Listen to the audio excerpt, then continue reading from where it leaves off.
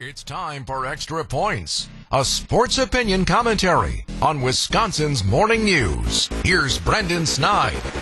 Last season for the Milwaukee Brewers is one most fans will probably want to forget. It was just about a year ago when the Brewers dealt their all-star closer in Josh Hader to San Diego for Esteury Ruiz and Robert Gasser. It was a trade that sent shockwaves throughout Major League Baseball and most certainly amongst the Brewers faithful. Looking back, that move likely costed then general manager David Stearns and his team a spot in the 2022 playoffs. But let's fast forward to today, and that trade might be one that we should revisit as the now first-place Brewers look to regain their postseason form. In December, newly appointed general manager Matt Arnold made headlines by acquiring a 24-year-old all-star catcher in William Contreras, as well as reliever Yoel Payamps. As it currently sits, Payamps is playing a massive role in the success of the Brewers' bullpen, putting up his lowest ERA of his career. Contreras, who single-handedly beat the Philadelphia Phillies on Wednesday night, is also having himself quite the season.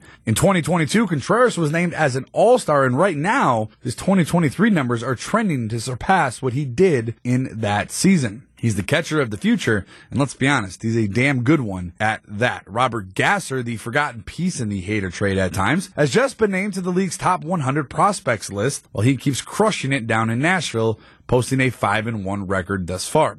The bottom line here, it was a trade that was controversial at the time. There is no doubt about that. But looking at the bigger picture and a peek at the future, the Milwaukee Brewers, so far, have won the Josh Hader trade.